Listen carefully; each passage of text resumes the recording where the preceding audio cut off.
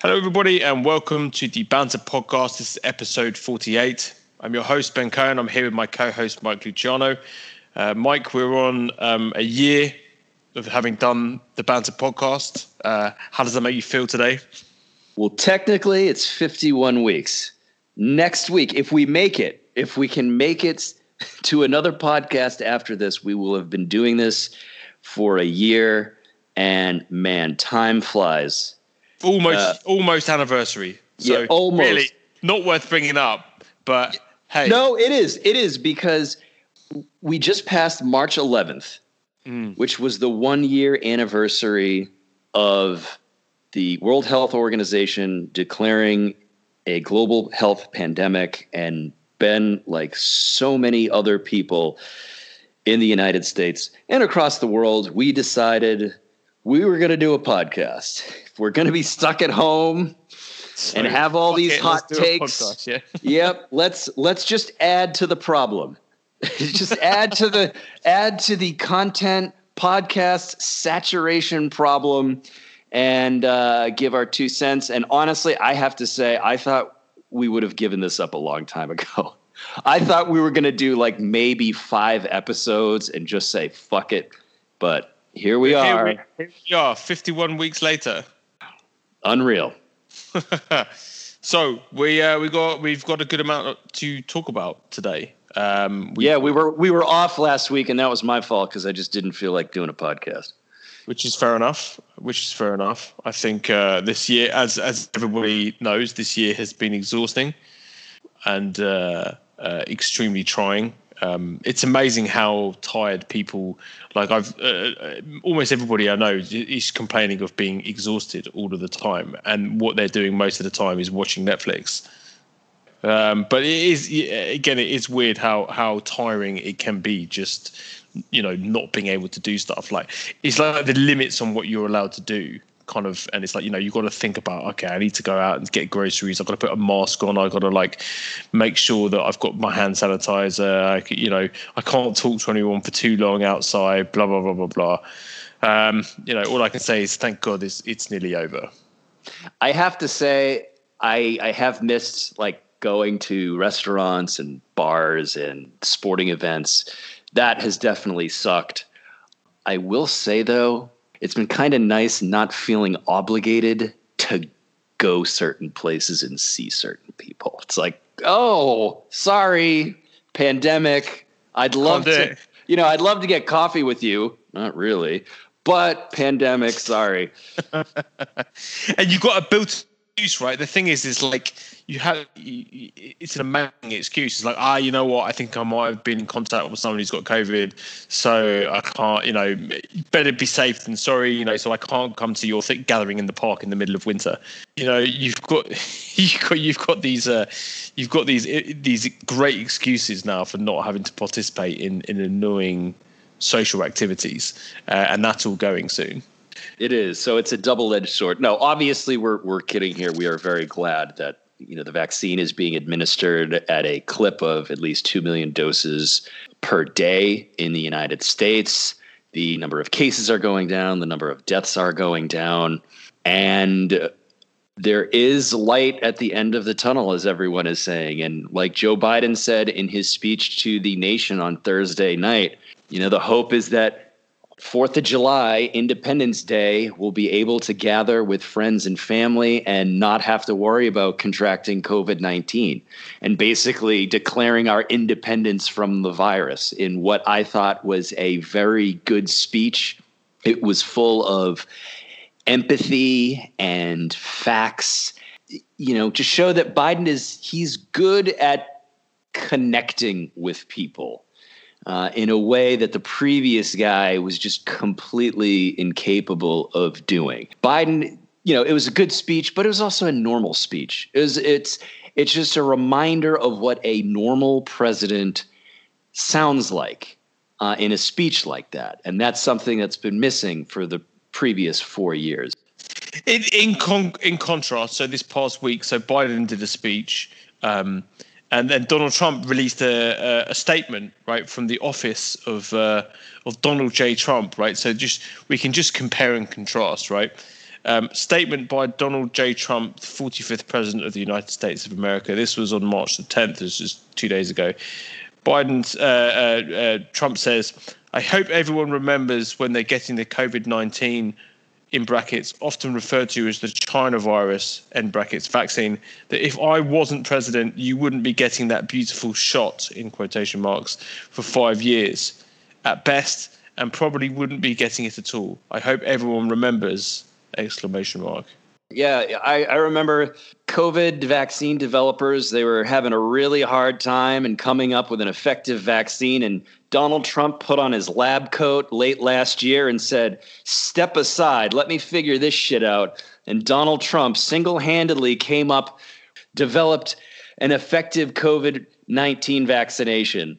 And without his efforts, we would not be getting a vaccine for another 5 years. Yes, that's exactly how it went fucking down. I mean, what a difference, right? What a difference between Joe Biden and Donald Trump.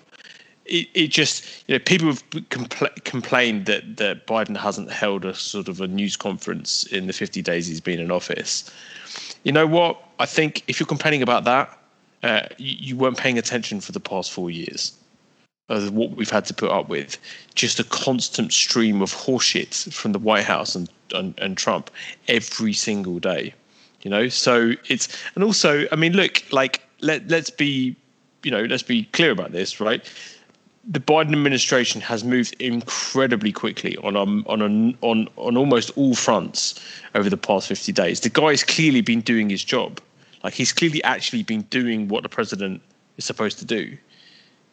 Getting things done, talking to people, doing deals, like ensuring the vaccine gets rolled out with maximum efficiency. I mean, they're already, Biden promised 100 million shots in the first 100 days while he was in office. They're on target to reach that by day 60. So he's not over-promising and lying about everything like Trump. He's over-delivering. Right. And this is not me, I'm not like a Biden fanboy over here. But like, this is what effective government looks like. This is what your government should be doing.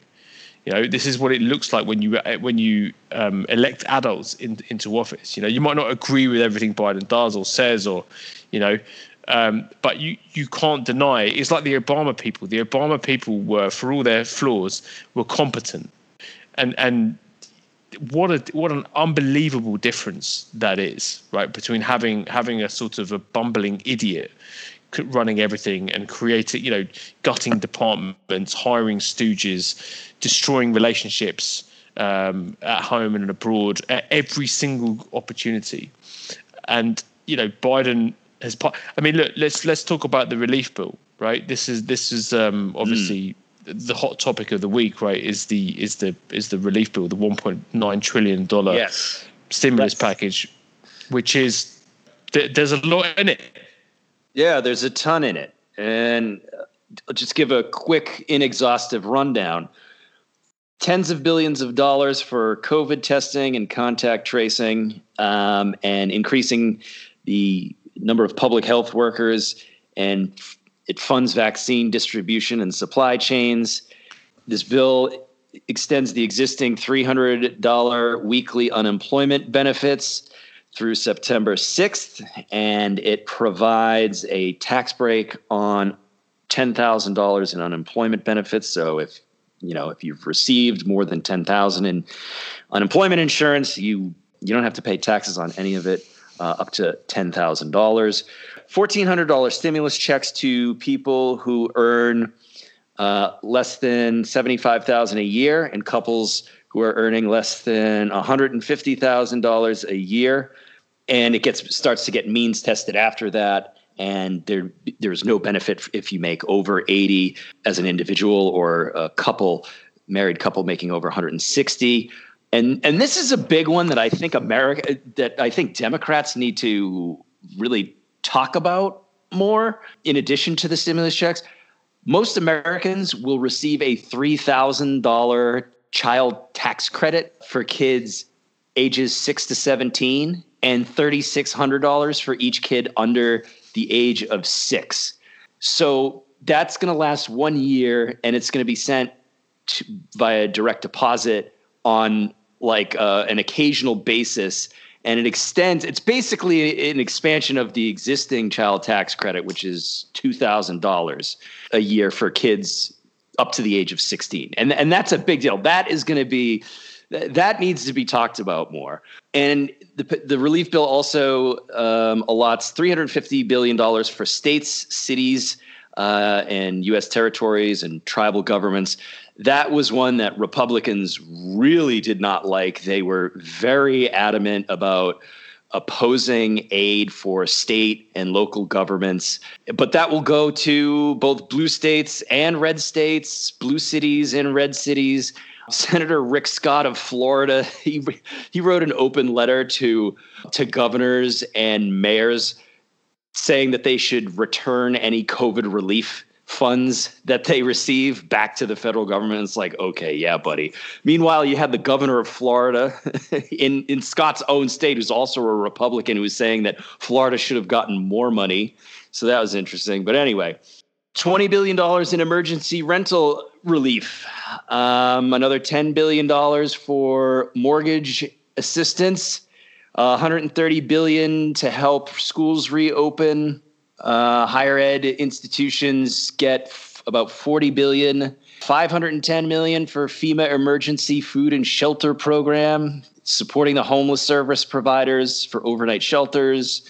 There's more, but I think you get the idea that this is a very good bill with a lot of much needed relief for a lot of people. It's a very progressive bill. It does not include the $15 an hour minimum wage, and the stimulus checks are a bit too means tested for my liking.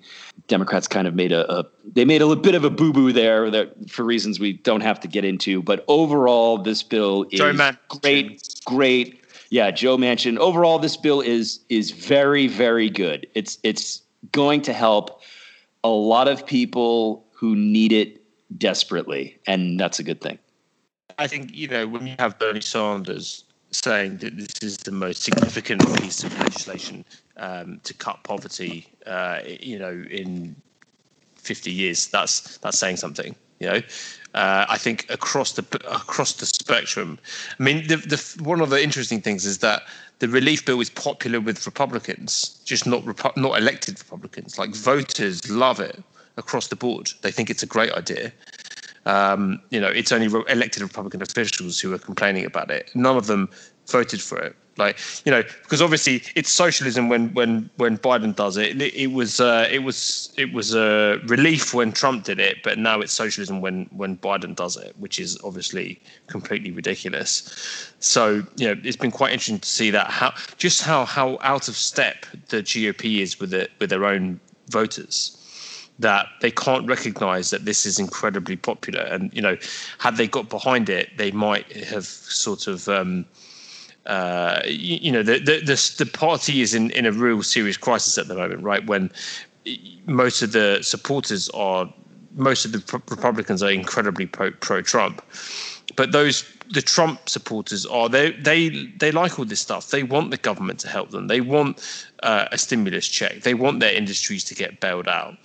So, I think, barely any of these Republicans seem to understand this from a practical level, that their voters are way to the left of where they are on most issues, which is just kind of crazy.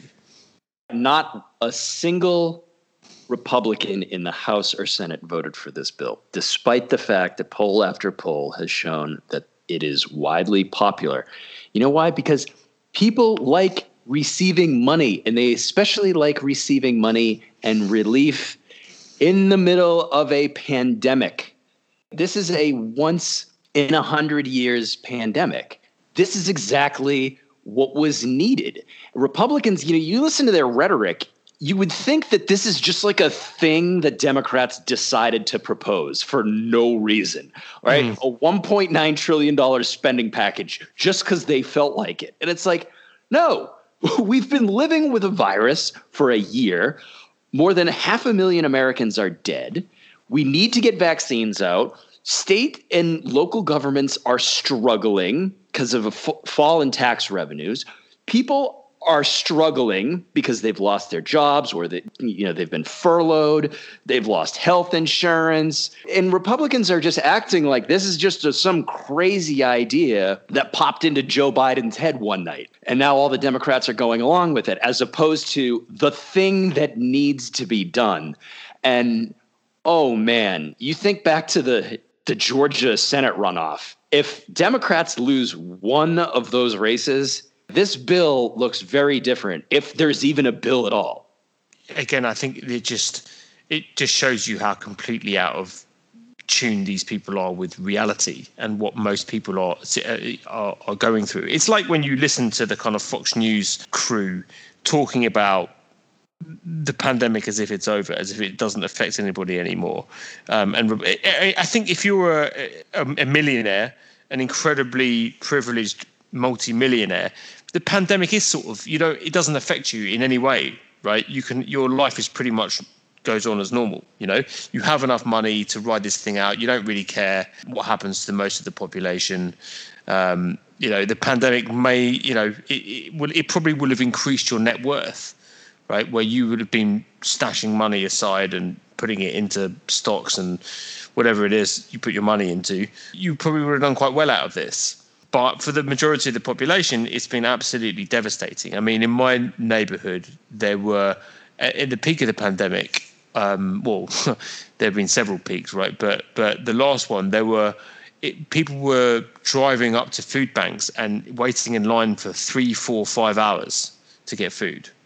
And I don't live in a poor neighborhood.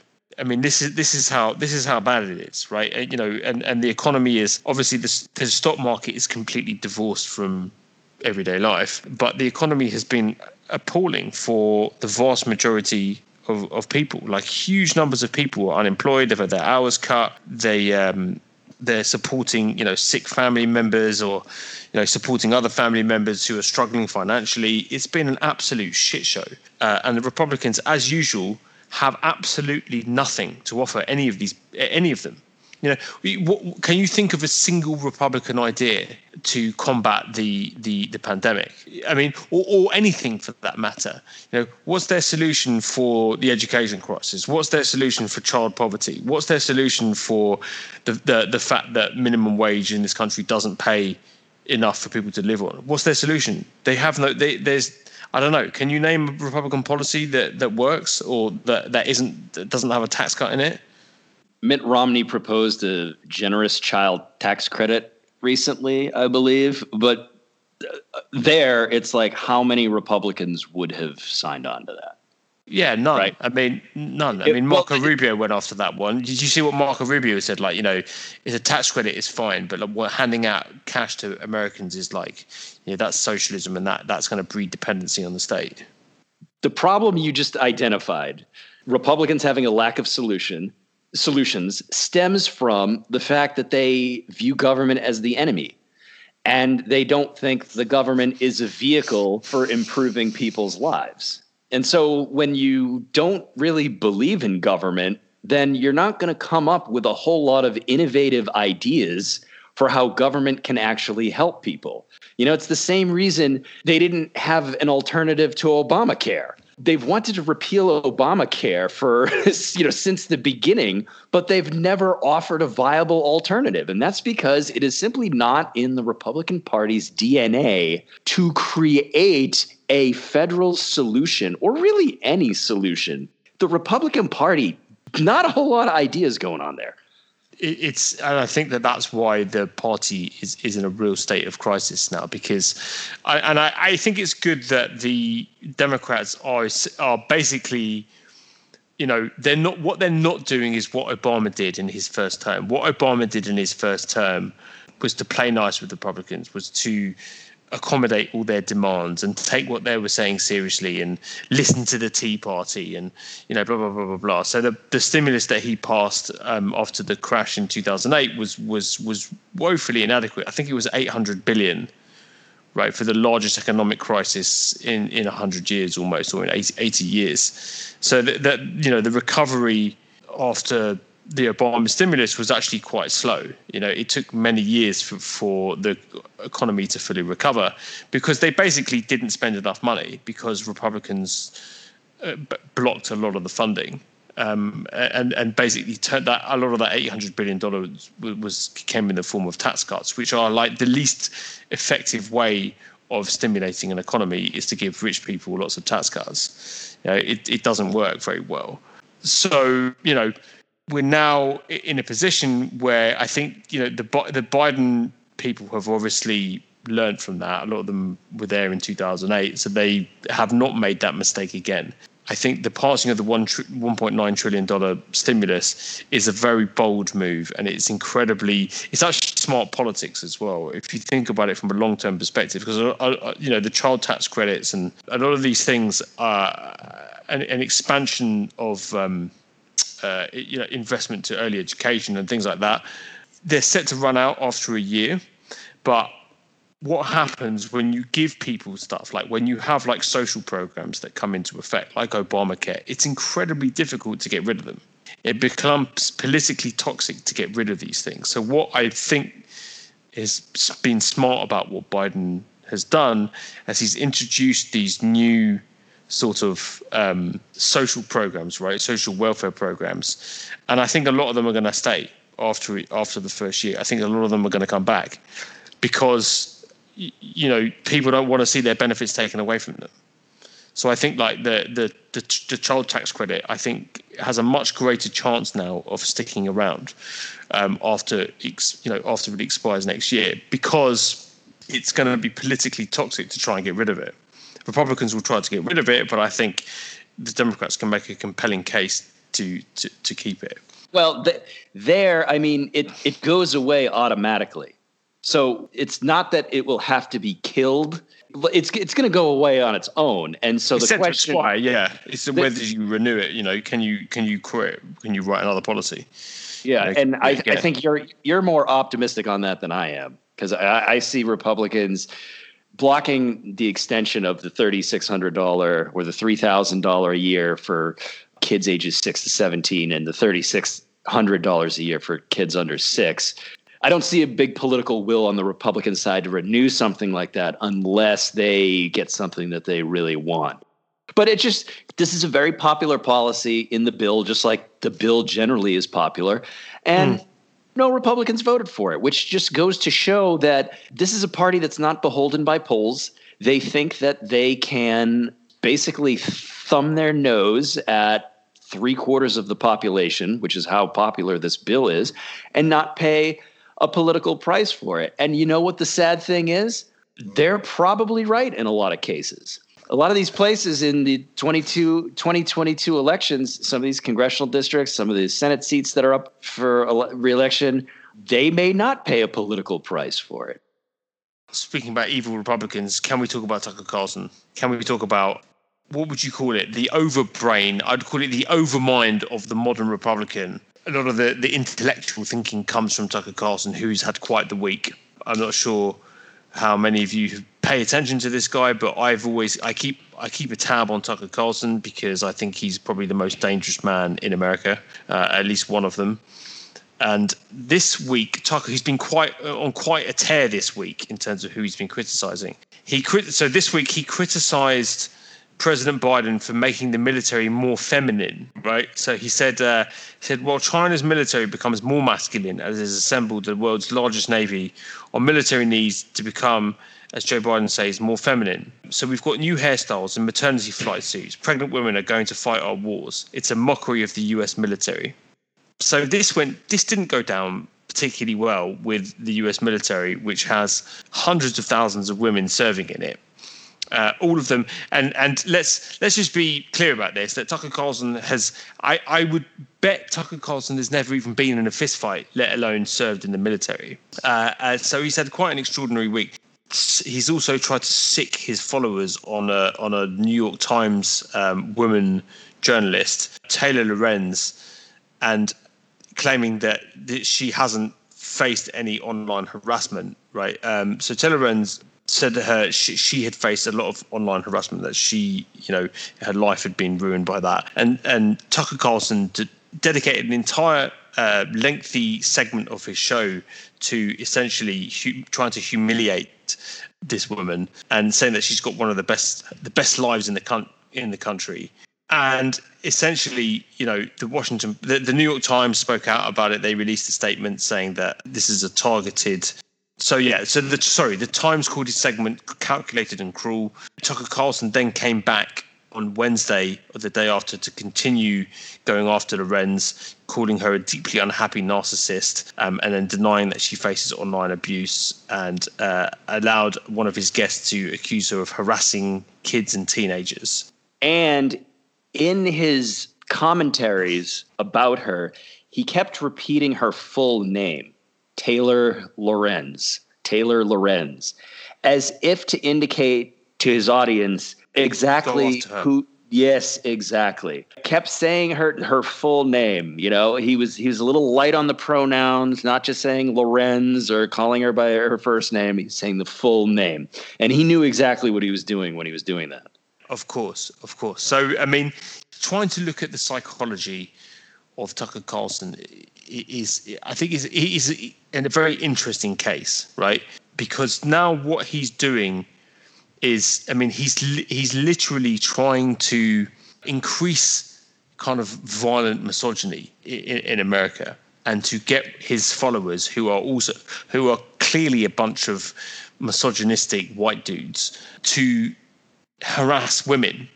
For what purpose? This is what I don't understand. What does Tucker Carlson get out of this? I don't get it. Well, he gets ratings, which I'm sure, Tucker Carlson, I'm sure he has an ego, and seeing his ratings rise and seeing his paycheck rise, next time he's up for contract renewal or whatever, that's what he gets out of it.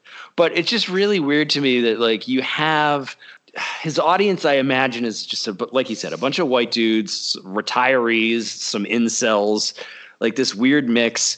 And I don't know how much they know about Tucker Carlson. I don't know.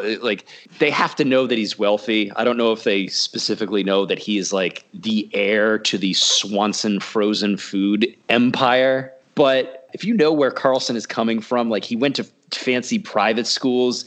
I don't know if I were a viewer of his and I was aware of what his background is, I would have a hard time squaring that with what he's telling me. He's trying to be an everyman. He's trying to be, he's trying to speak to me in a way he knows where I've been. It's just really strange to me. It would be, and I'm a skeptical person by nature, so for me that would be a tough sell. For others, maybe not so much. But a lot of it is the nastiness, right? Which is that's one of the most sort of disgusting things about this is that he has this sort of glee about him when he attacks someone, right? So this is from the Washington Post, right? So he discussing the Tucker Carlson debacle this week, said Carlson also claimed that Lorenz is far younger and much less talented than other prominent New York Times reporters, yet she maintains a place, quote, at the top of journalism's repulsive little food chain. So he's like a really vindictive, nasty person, and he really takes a lot of pleasure in finding vulnerable people, minorities, women, and really sticking the knife in, really turning the screws and talking about how talentless they are and how stupid they are. He went after Jill Biden, and about how stupid Jill Biden was and how deeply unimpressive Jill Biden was. What's Jill Biden ever said about about Tucker Carlson? What's she ever done to anybody? He really gets off on saying nasty things like Joe Biden and Joe and Jill Biden don't really love each other. That it's a fake relationship. A kind of a PR trick to like the Bidens more. Yeah, I didn't get that. What do you think was his motivation for that whole narrative where they're just putting on an act after 40 years of marriage or whatever it is? What do you think that was about? I just think he's really nasty. He likes to say deeply unpleasant, nasty things. He's like that bully in school who's just a complete arsehole. He always knows how to cut deeply. He knows how to use his words to create maximum pain and suffering. Where he can be perfectly pleasant and charming and nice, but if you go, if you cross him, or if he doesn't like you, he's going to go for you, and he's going to say things that are deeply, deeply hurtful. And that's his skill. I would say that Tucker Carlson's great skill is being, he's very clever in the way that he attacks people, and he's very personal. He makes it incredibly personal, and incredibly nasty at the same time. I think that his targeting of, what was all this stuff about going after pregnant women in the military as well, and about, it kind of gives you an insight into what sort of thinking, what goes on in his thinking, that feminizing the military as if women are weak, right? As if women can't fight, as if women are not competent, right? And that Biden's a kind of a coward and a weakling, and he's very he's feminine, so he's trying to feminize the military. What does that even mean? It's ridiculous. It's ridiculous, right? Pregnant women serve in the military. They do all sorts, not on the front lines, but they, I'm sure they play all sorts of roles in the military. They're people doing a job, right? They also get leave when they get pregnant. I'm not sure at what point in their pregnancy they get placed on leave. You're not going to have a woman who's like 7 months pregnant, out in the field in active duty combat. Like, come on. Yeah, it's great. It's just weird that he would go for that. This guy, he's like the least manly man ever. Tucker Swanson Carlson, whatever his full name is. Tucker Swanson McNear Carlson. Right. As I said, I don't think this guy's. I literally don't think the guy's been in a fist fight. And how he gets off on where does he get off criticizing, women who do serve, women who do go and see active combat, put their lives, at risk, fighting wars that he supports. All these wars that Tucker Carlson supported over the years, right? He has no problem sending other people's kids and women over to fight these wars. But yeah, if the military dares to look after pregnant women, and take their needs into consideration, that's beyond the pale. That's the wussification of the military that he is never served in. Right, and it's just bizarre that he just pulled that out of thin air. Like, this wasn't something that was being talked about really anywhere that I saw. It was just like a thing that he decided that he was going to go after and be a massive prick on. Yeah, he fixates on these. That's what I'm saying. He fixates on these things that make him. He gets a bee in his bonnet about a lot of these issues, and particularly about anything that has to do with women or has to do with minorities. He can't stand it. Really, I think he feels incredibly threatened by women and minorities, as most white supremacists are incredibly threatened by women and minorities. Speaking of assholes, can we talk about Andrew Cuomo? We can talk about Mr. Cuomo. And that's not my word for Andrew Cuomo. It's Politico's word for Andrew Cuomo and others like him. Politico had an article by John Harris basically asking why there are so many assholes in politics. Their word, not mine. But 6 women have now come forward with various allegations of sexual misconduct against New York Governor Andrew Cuomo. These range from inappropriate comments to forced kissing to an allegation that Cuomo reached under a woman's shirt and fondled her.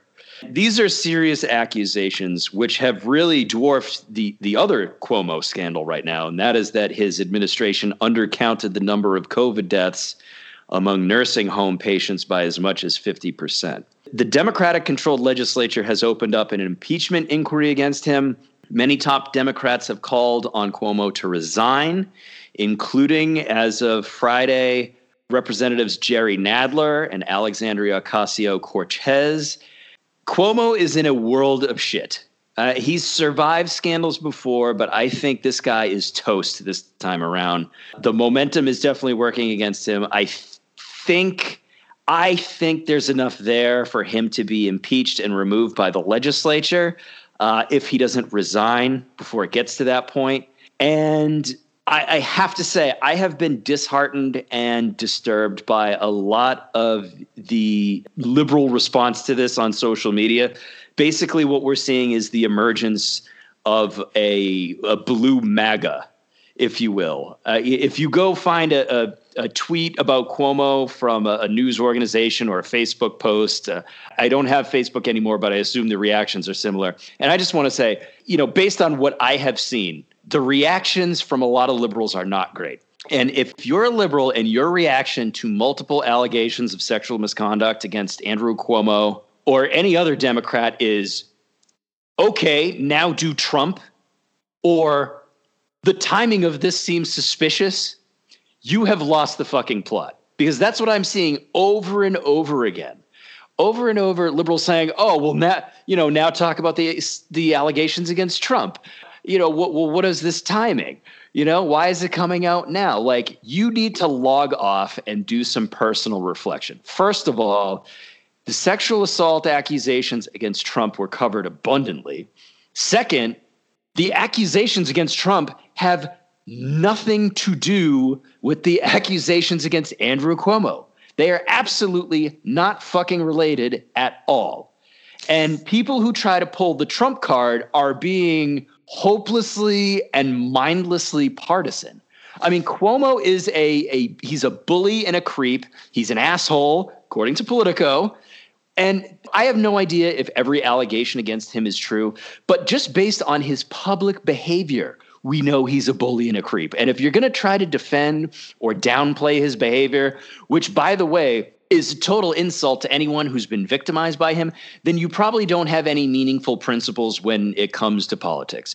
You're probably only interested in your quote unquote team winning and not getting bogged down by inconvenient realities like one of the most influential governors on your quote unquote team being a bully and a creep. It's just whataboutism in its worst fucking form. And one last thing about the now do Trump refrain. Really? That's the fucking standard you want to hold your preferred politicians to? He's not as bad as Trump, really? So any Democratic politician who isn't as monstrous as the orange shithead who just left the White House is worth defending in your book? Get the fuck out of here. Do better. Yeah, I mean, it was like, one of the pieces that I took a lot of criticism for during the Daily Banter, years of the Daily Banter, was as something, and I went after Bill Clinton, and I talked about the rape allegations against Bill Clinton that I believe have merit. I have to be honest. I looked at the cases. This was during the whole Me Too thing. I looked at them and I had to come to the conclusion that obviously I don't know whether he did it or not. I have no idea, but you could not deny all the allegations against him, right? There was I believe that there was something there that the people who had accused him should have been heard and taken seriously, with varying degrees of seriousness. Some more seriously than others. I think, but I took a lot of shit for that one as well, because obviously, this was at the time where Trump was elected president, and everybody was focusing on how bad Donald Trump was, which is fine, but it doesn't mean that you can't also be therefore, what Bill Clinton did was all right, or therefore, then it's just tribalism. It just becomes like, your guy does it, it's bad. If my guy does it, like, well, let's talk about your guy. It's just morally wrong to think that way. And I think that the Cuomo situation kind of perfectly encapsulates that. I mean, look, I gotta, this is a full confession to make. There is a part of me, there is a small part of me, right, that wants that when I hear Republicans talking about Cuomo and about how bad he is and how part of me just thinks, you know what, I want Andrew Cuomo to stay, right? I want him to stay in power and tell everyone to fuck off, because that's just what Trump did, right? So you're going to get a taste of your own medicine. but I recognize this is a part of me that I should never listen to, right? I should never listen to this part of me. It's the part of me that wants revenge on Trump. It's the part of me that, is, go Blues rather than go Reds. And that's not what you should be listening to in your own sort of moral compass, right? Look, the claims are legitimate. Cuomo is clearly a nasty piece of work. The guy needs to go. And just because Trump did it doesn't mean that it's okay for him to do it. Well said. I will say the reaction to the Cuomo allegations in some liberal circles and the reaction to your piece about Bill Clinton, like you just referenced, it speaks to a larger problem, which is the urge of, and this happens on the right too, obviously, but just in this context, it's the urge of some liberals to defend Democrats no matter what, right? Whether we're talking about sexual misconduct allegations or policy decisions or anything else, there's a tendency to just reflexively defend or support everything Democrats do if you're a liberal, or everything Republicans do if you're conservative. And that is just unhealthy, right? If Democrats fuck up, or if they do something you think they should not have done, or if they don't do something that you think they should have done, speak the fuck up. Whether you're a blogger or a podcast or just commenting on a website, or if you want to write your congressman or your senator or your state senator or your state legislator, make a stink. If you're a Democrat and, you don't think someone's being liberal enough, or you think a Democrat like Cuomo has really engaged in completely unacceptable behavior, you don't have to go red rose Twitter. You don't have to channel those people. You just have to be like a sensible person and ask that your governors don't act like a total asshole. Or if it's a policy question, demand that your congressman or senator do everything they can to get $15 minimum wage. Because if you never ask your politicians to do better, if you never ask them to do, they won't do better. Yeah, exactly. And so, like I said, I was actually hoping, on social media, I saw a lot of these like Cuomo stands, and I'm thinking, I really hope this is like a paid troll army operation, right? Because I don't want to believe that there are this many people who genuinely think these things. But the more I saw, the more I came to realize that, wow, you know what? There is kind of this quote unquote blue MAGA element going on here, and I hope that we can rid ourselves of it. I'm not very optimistic, though. I think these folks are going to be with us for a while. Yeah, I mean, look, I think we should. There is also, we should be grateful that I think that they're in probably a minority of Democrats. I think that generally speaking, people on the left, at least in America, people who associate with being a Democrat, are more reasonable, more conscientious, and more willing to accept when they're wrong. And I think that they're probably in a minority, the people who are defending Cuomo, unlike the Republican Party, which is, essentially 99% Trump and 99% willing to look the other way when it comes to all of the atrocious things that he's done. So I don't think that there's an equivalency in terms of numbers, at least. So sorry to interrupt. And also, though, the difference between the Cuomo stands, and I'm not defending them, I think they're being absolutely ridiculous and wrong, but they're not celebrating what he's done, right? They're trying to downplay the horrible things he's done, whereas the Trump stands, the Trumpers, the true MAGA people, they celebrated the worst things that he did. Yeah. When you have Trump supporting women with T-shirts saying, he can grab my pussy, I think, there is a difference. There is a real tangible difference between the two sides. So, but as you said, it doesn't mean that you can't criticize Cuomo and you can't demand that he go, because obviously he's a bad guy and he needs to be gone. Like, the longer he stays around, the worse it is for Democrats in general, I think. So he needs to go quickly. So on that note, I think we'll end it for today.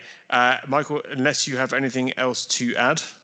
Actually, the governor of Nebraska, Pete Ricketts, does. He had a very important message about the dangers of marijuana last week.